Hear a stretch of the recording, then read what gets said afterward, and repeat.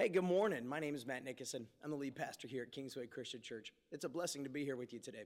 We have a guest speaker today. His name is Dr. Johnny Presley. Dr. Presley used to be one of my professors when I was at Bible college back a while ago, and it is a blessing to have him here today talking about Revelation chapter 7, when we all get to heaven. What's it going to be like? What's it going to look like? So if you guys would, give a nice, warm Kingsway welcome to Dr. Johnny Presley.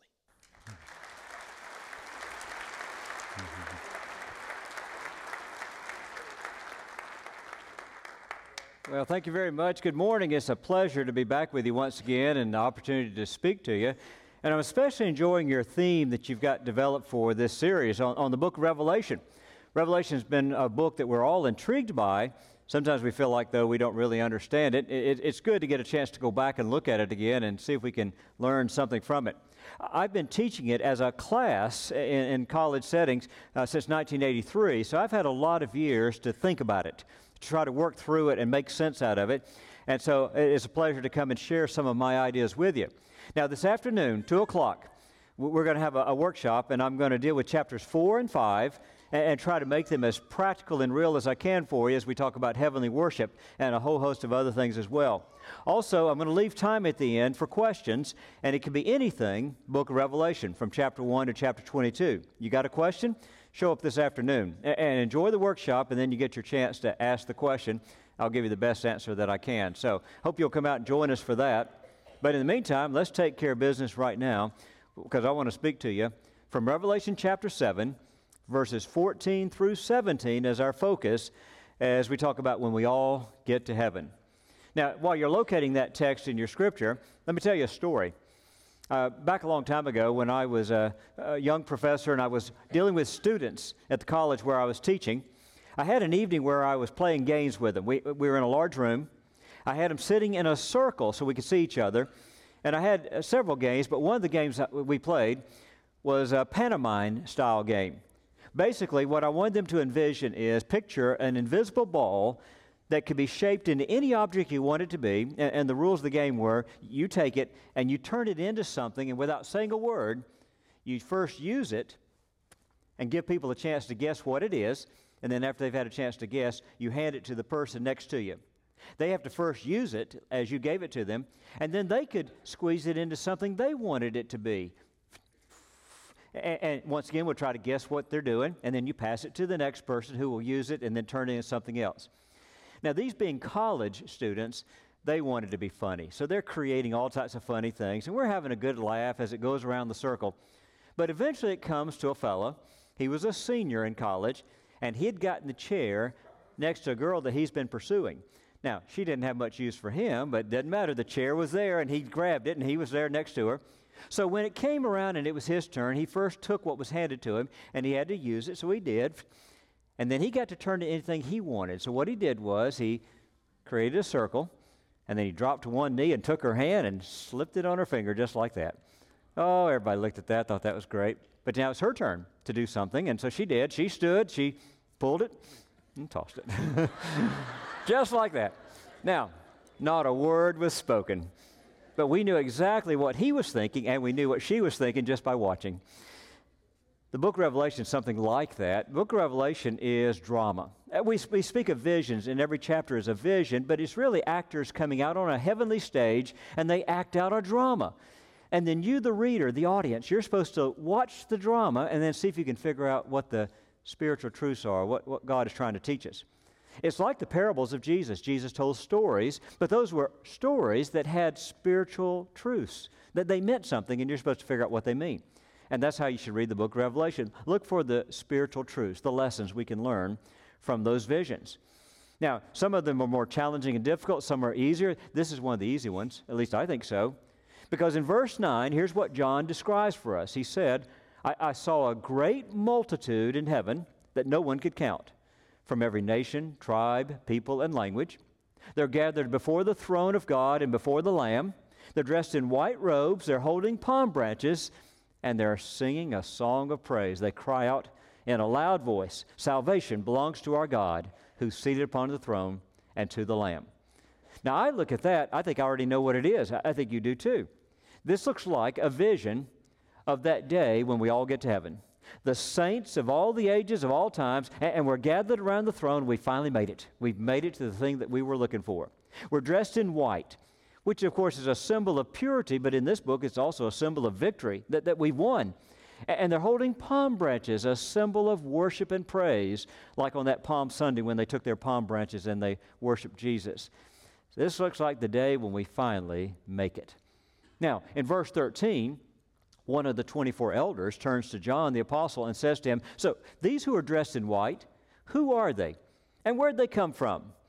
Now, John, I think, comes up with a very good answer. That is, he doesn't even try to guess. I mean, he's the apostle John. He could probably come up with a pretty good guess. But he knows he'll learn more if he lets his guide explain it to him. So he says, "Sir, I'm sure that you know who they are," and he gives his guide the opportunity to tell him. Well, verse 14 is the answer. Verse 14 says, "These are they who've come out of great tribulation. They've washed their robes, and they've made them white in the blood of the Lamb." Now I want to take that verse, and I want to show you something this morning. Because I would imagine that in this room, every one of you are hoping that one day you'll be gathered with this crowd in heaven, that you're part of this vision, gathered around the throne, enjoying our salvation for the rest of eternity through Jesus Christ. And if that's what you want, then you can learn from verse 14 what it is you've got to do. Now, here's what you got to do first. You got to get off to a good start. A good start. You know, anything you set out to do, any path you set out upon, it always begins with a beginning, a good start. If you never start, you'll never get to an end, and so you have to have the good start. And the phrase in verse 14 that I want you to key in upon is where he says, "They have washed their robes and made them white in the blood of the Lamb."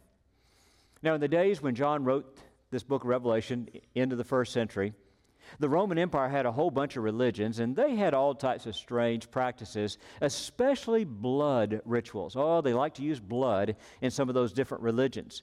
And some of these groups we refer to as the mystery cults. They were the smaller groups, more secretive.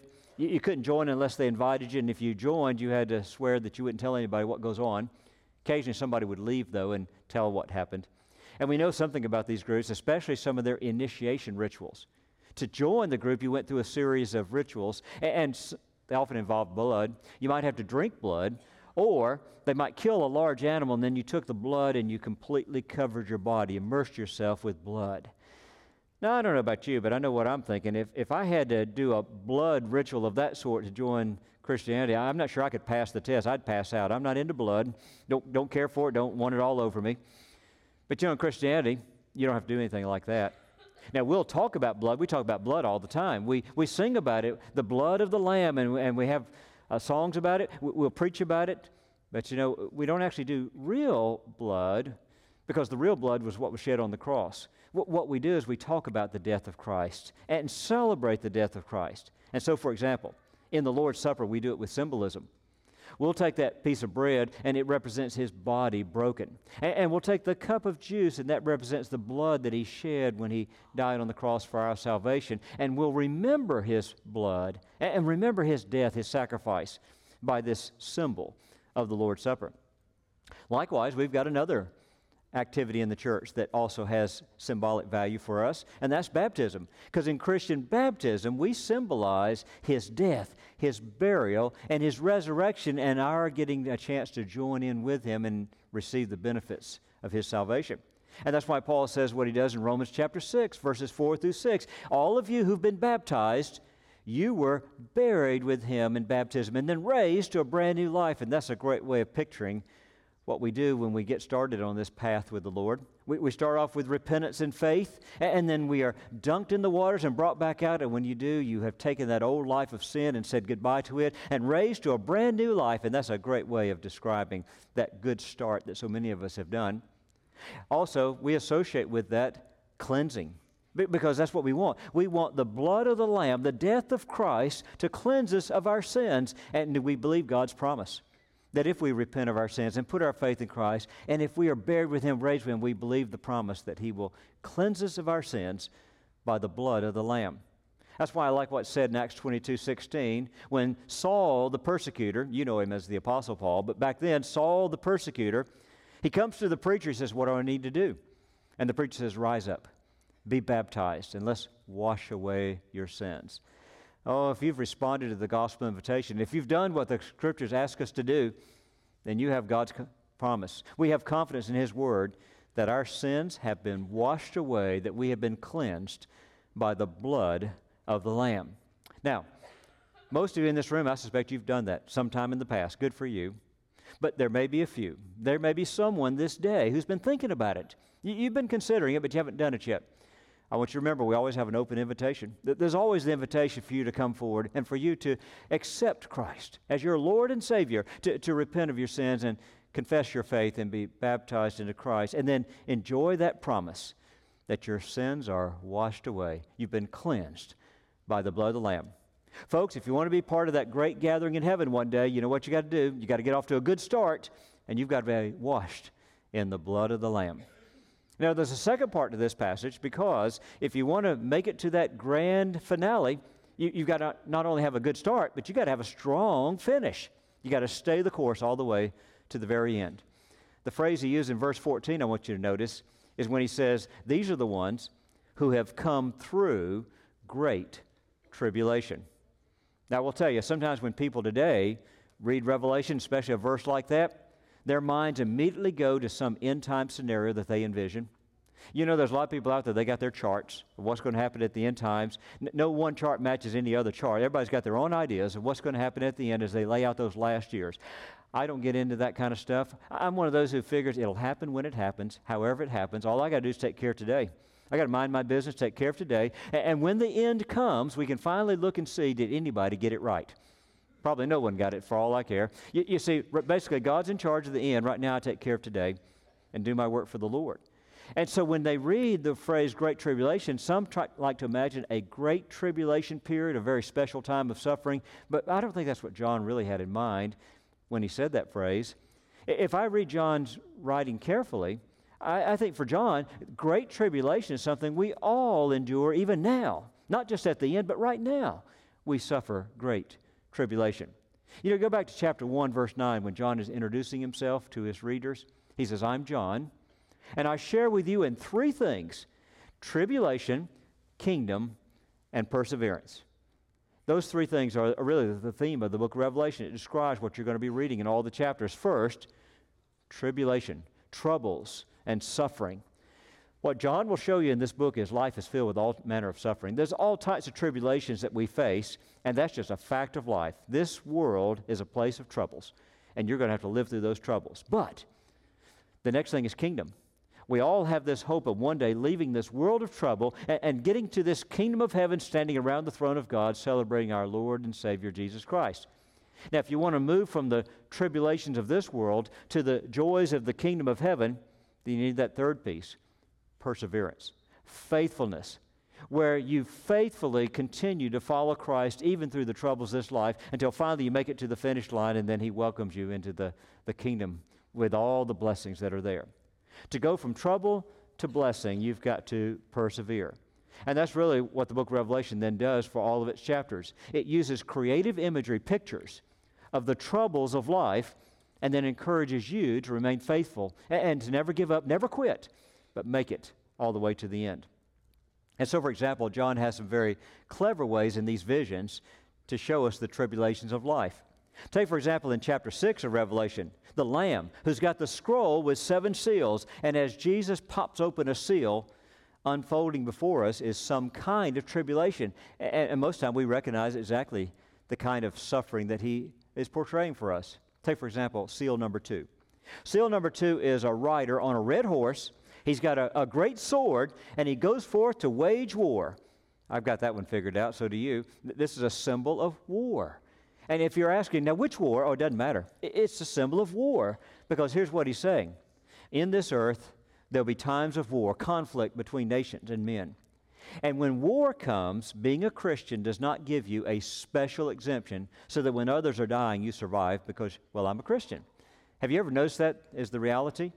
That when the bullets are flying and the bombs are dropping, being a Christian doesn't necessarily keep you from getting killed? That we'll have funeral services in our churches for good Christian men and women who died out serving their country. You see, there's no special exemption for believers just because you're a believer. No, when troubles come, when tribulation hits, you got to suffer through it just like everybody else in this world, and sometimes Christians die. Seal number 3. Here's a rider on a horse. He's got scales. He's trying to balance the scales, but he's having a hard time because on one side he's got a day's wages. I worked for a day, but what he gets paid doesn't quite give him enough to even feed himself sometimes, let alone try to feed his family, and he's having a hard time making ends meet. Boy, that's a symbol we recognize because sometimes life is like that. We'll have an economic turn down, and next thing you know, it's hard to get the spending value of our money. We lose our assets, and it's hard to make a living, hard to survive, hard to take care of ourselves. Or maybe the jobs. We're losing jobs, and there's a layoff at the factory. And have you noticed that when these things happen, it doesn't just happen to the unbelievers of the world, but we always are okay. No. If they're firing at the job, it's Christians as well as non-Christians who get fired. And if the money doesn't spend as much as it used to, it's the Christian as well as the non-Christian who suffers with the economy. You see, this is just a fact of life. You get no special exemption from tribulation. The fact is, Revelation says you've got to get through the tribulation, faithful to Christ, and then he's got blessings waiting for you at the other side. Seal number 4, I think about seal number 4 when I get on an airplane. This past week I flew up here from Mexico. I was down there teaching, and I thought about seal number 4 because, you see, seal number 4 is death and Hades. That's what we're told. Now, this is death on a large scale when an event happens and a lot of people die all at once. Now, you know, we're kind of accustomed to death just being a fact of life. And people die every day, all through the day, people die. But what we're used to is death where you live to a ripe old age and then you die. And we know that day's coming. What we don't ever get used to is the idea that I might have my life cut short, die earlier than that. That I might be in some event where death comes and there's no escape, we all die. And we hear on the news then death in large numbers, hundreds or thousands died because of something that happened. Like, for example, flying on an airplane. And there's 200-something on the plane, but if the plane crashes, listen, being a Christian doesn't mean I just walk away while everybody else dies. No, I die with the rest of them. Or being in a building and it catches on fire and we're trapped and we all die. Or being in a building and planes crash into it and we die. And there's something about those kind of deaths that unnerves us. Because on the one hand, I'm ready for the living my full life and then dying, but there's something about being caught somewhere where I'm not in control and death comes and there's nothing I can do and we die with the rest. So whether it be an earthquake over here or a tsunami over there, when that hits the news and they tell us about the hundreds and the thousands that die, we're riveted by that. And we want to hear more and we want to see the videos because we know what it's like to be in a situation and then to have something like that happen and there's nothing you can do. And being a Christian does not exempt you from death. That's what John's trying to teach in this book. He shows you the kinds of tribulation that this life will throw at you and then reminds you that if you're going to live in this world, you're going to have to face these things. It's just a fact of life. Now, here's the thing. What he wants you to do is to be faithful, to persevere, to never give up, never quit, but to stay true to God all the way to the very end so that you can receive the promises of heaven. You know how it works, though. Sometimes we've had people, they start with us, and they're in church with us, they've been baptized, and they're worshiping with us for a while, but some tragedy comes in their life, someone dies, some other thing that hurts them, and next thing you know, they kind of retreat, they fade away, they disappear. Folks, that's not the way you do it. When hardships come, you don't pull back from God. If anything, you draw closer to God and to God's Word and to God's people, and that's where we get the strength to help us work through the tribulation of this life. Because if we ever want to make it to that grand finale, we've got to stay faithful and true to the path we've chosen. We've got to finish to the very end, faithful to God. What you need is a faith like Job. Now, Job, when he dealt with his tribulations, his suffering, most of us only know the first 2 chapters. We read the first 2 and then we quit. You haven't really seen Job yet. In the first 2 chapters, Job gets all these tribulations and sorrows that come upon him, but Job says all the nice words. Oh, this is the will of God, and we have to accept the will of God. Now, he only does that in the first 2 chapters. Later, his emotions start to kick in. He starts to deal with all this suffering, and he doesn't like it. And he'll work through those stages of grief. He'll even get to anger. Angry with God. Why are you doing this to me? This is not right. I don't deserve this. I'm a good man, and this should not be happening to me. And when Job says that, now that's the real Job. That's me and you. Because when suffering comes, we're not smiley and happy. We may put on a face, but no. Inside, we're struggling. We're dealing with it. Anger and grief and sorrow, and that's honest human emotions. But you know, the faith of Job shows up in those days, because when he is expressing how he feels to God, here's what he'll say. This is wrong. You shouldn't be doing this, man. I don't know why you're doing it, but you're still my God. You're the only God, and I'm not quitting. I'm not giving up. You'll still be my God. Now, when you can say that, that's the faith of Job. I don't like what's happening to me. I don't know why it's happening to me, but I'm not going to give up and quit. I'm going to stay the course and stay with God. Now, that's what faith sounds like in times of tribulation. That's perseverance. That's what you got to do if you want to make it to that happy ending of the blessing of heaven. You've got to stay faithful and persevere. You know, I like to think of the Christian life as a marathon. You know how a marathon works? I run marathons for fun. You may have a different understanding of how marathons work. My wife doesn't use the word fun when she describes what I do. 26.2 miles of running. She calls it crazy. But I see it as a challenge, and I believe I can finish it. Marathons are designed not for the young and the healthy. It's designed for ordinary people like me. And when you get out in a marathon, you don't race against anybody else. Oh, no. You just want to see if you can go from point A to point B. Can I finish the course and cross the finish line? And if that involves slowing down the pace or taking some time to walk, you do it. Because the key to a marathon is that anybody who crosses the finish line gets a finisher's medal. Now, in the shorter races, it's only the first place, second place, third place that might get anything, but not with marathons. With marathons, whoever crosses the finish line gets a finisher's medal because you toughed it out and made it to the end. You know, I think the Christian life is more like that. It's not a short sprint where only a few people win. No, it's a long race, and everybody who toughs it out and gets through the tribulation and makes it to the end, you get the finisher's medal. Or as Jesus says in Revelation chapter 2, verse 10, be faithful until death, and I'll give you the crown of life, the finisher's prize.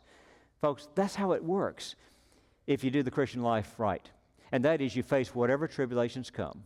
And you stay faithful and true to Christ and never give up and never quit.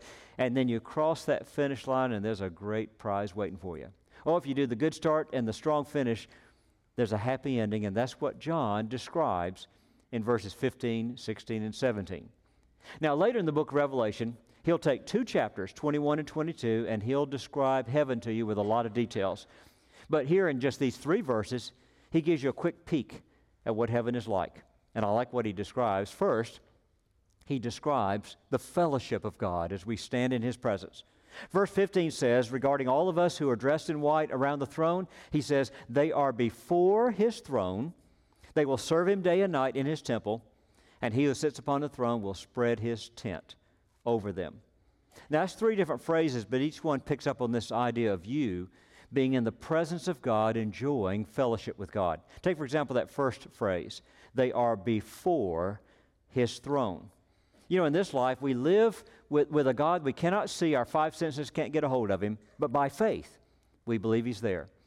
But can you imagine that day when we don't have to just believe he's there? He's there. And we see him in all his glory as we stand before the throne. Or as the scriptures like to say, and we stand there face to face with God and with Jesus Christ our Savior. What a great day that'll be. And that's part of the joy of heaven, is to be in that more intimate presence of God and fellowship with God than we've ever known. Or how about that second picture? And they will serve him day and night in his temple. Now you remember the Old Testament temple? Now if you went to the temple of God, which symbolized his presence, you had to stay out in the outer court. You weren't permitted to actually go inside the building where God's presence was. You just got to be close and see it from a little bit of a distance. If you were a priest, they'd let you go in the first chamber and do some of the services of the first chamber, but you could not go into the inner chamber. That's where the presence of God was. You had to see it from a distance. If you were the high priest, you were the one person who could go into the presence of God one day out of the year, the Day of Atonement, and then you only got to stay for a few minutes, and then you had to come back out and once again see it from a distance. You know what God says? When you get to heaven, I'm going to invite you to come on in. All of you, come on into this inner chamber, and not just for a few minutes, but you'll stay here. Day and night, you'll stay here forever. Oh, he invites us into his presence. That sounds good. And then it says, and he who sits upon the throne will spread his tent over them. Now, when you hear the word tent, you may be thinking, hey, I thought we were going to have mansions in the sky. What a bummer. We're going to live in tents? Oh, this is not describing where you're going to live. This is the imagery of fellowship. Go back to the days of the patriarchs in the book of Genesis. Abraham, Isaac, Jacob, they lived in tents. And not some big circus tent that everybody lived in. No. Everybody had their individual tents. Abraham would have his tent. His wife would have hers. The older children would have their tents. The extended relatives would all have their tents, the servants. It was a caravan of tents. But if Abraham wanted to spend an evening with his wife, he would invite Sarah to come into his tent, and then husband and wife would enjoy an evening of intimacy. Or if one of the children was scared and said, Father, can I stay with you tonight? He'd invite his child into his tent, and the child would sleep peacefully in the tent. Or maybe an old friend come passing by in his Campbell from the old hometown, and Abraham would say, oh, we got so much to talk about. Come on into my tent, and let's sit here up all night and let's talk. You see, to be invited into someone's tent is to be invited into their presence and enjoy fellowship with them. And God says, when you get to heaven, I'm going to open up my tent and invite you to come on in. You see, all three of these little pictures he gives you are pictures of we'll leave this life where by faith we serve him, and now by sight we'll come on in and enjoy the fellowship of God in a way like we've never experienced before. Boy, that sounds good. That's what happens when we get to heaven. There's another thing that happens when we get to heaven. Not only will we enjoy the fellowship of God, we'll enjoy the goodness of God. That's what happens in the next verses. He says, never again will they hunger. Never again will they thirst, and the sun will not beat down upon them, nor any scorching heat, because the Lamb at the center of the throne will be their shepherd and lead them to the springs of living water. You know, that's words from Isaiah, but that's the words that Book of Revelation uses time and time again to describe heaven. And you're familiar with that, with the way Revelation does it. Put the no and then start saying no more hunger, no more thirst, no more pain, no more suffering, no more weeping and mourning. Folks, listen, you can make your own list. Make a list of all the troubles of this life you've ever experienced. Put down a list of all the tribulations, and then put a big no in front of it, and that's heaven. Because when we get to heaven, those things are left behind, and we will enjoy the goodness of God as he unloads his blessings upon us. Now, I'm not quite sure how that all works, how he deals with all these things. For example, no more hunger and no more thirst. I can imagine one possibility. These new heavenly bodies we have, they don't require food. I can imagine another possibility that we get to heaven, there's buffet tables everywhere, and if God puts it to a vote, I'm voting for the second plan. I just like the idea. I like the idea that we would sit around and eat good food and laugh and talk and have a good time. Wouldn't that be great? But you know what? It doesn't matter how he does it. What matters is he's going to do it. That whatever in this life you were lacking and wanting, whatever was hurtful and whatever was the tribulation of this life, those are gone. And he unloads his bountiful blessings. And I'm thinking, that sounds good. But you know, there's more to heaven than that. Not just the fellowship of God and the goodness of God, but there is the comfort of God. And that's what he says in the last sentence of verse 17. God will wipe the tears from your eyes. Now, what we often will say is, there's no tears in heaven, and then that's okay. I like what John said better, because John describes something that is a deep, intimate kind of comfort. You know, when you're suffering, when your heart is broken and you're grieving, and friends come and try to console you, there's different ways of bringing comfort. One way is with words.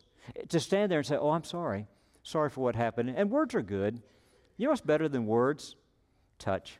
They take your hand and hold your hand while they talk to you. That's an extra element of comfort. Or just take their arms and just give you a good old hug and pat you on the back. Don't even have to say words, but boy, that feels good to have somebody give you a good hug. So can you imagine a friend who loves you so much and is so comfortable with you that when you're grieving, they put their arm around you and they take their finger, and as a tear is coming down your cheek, they take the finger and wipe the tear off your cheek. You can just imagine how that feels. It settles into the soul a comfort so deep. Because that's what God says he'll do. You'll go through this life of tribulation. You'll go through the sufferings of this earth. I'll be waiting for you when you get on the other side, and you'll get your big hug, and you'll get the tears wiped away from your cheek. And you'll have a comfort that will settle deep into your soul, that will be so powerful that it'll wipe away all of your sorrows and griefs, and it'll last forever.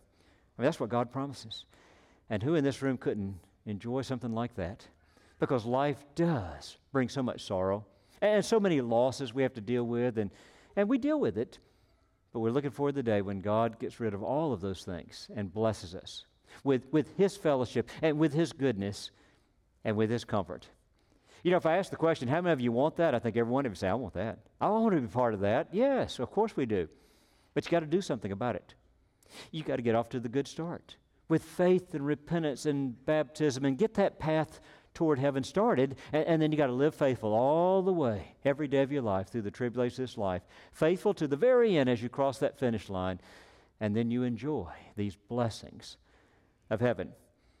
You know, my word of encouragement from you today from the book of Revelation is this, that you stay the course, that you remain faithful and true.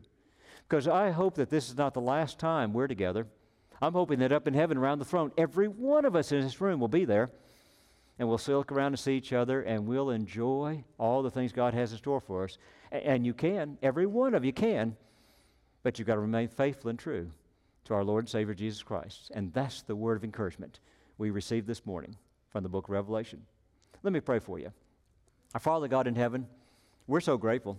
Grateful that in your word you give us these pictures, beautiful pictures, that teach us lessons about how to live our lives today so that we can one day enjoy forever with you.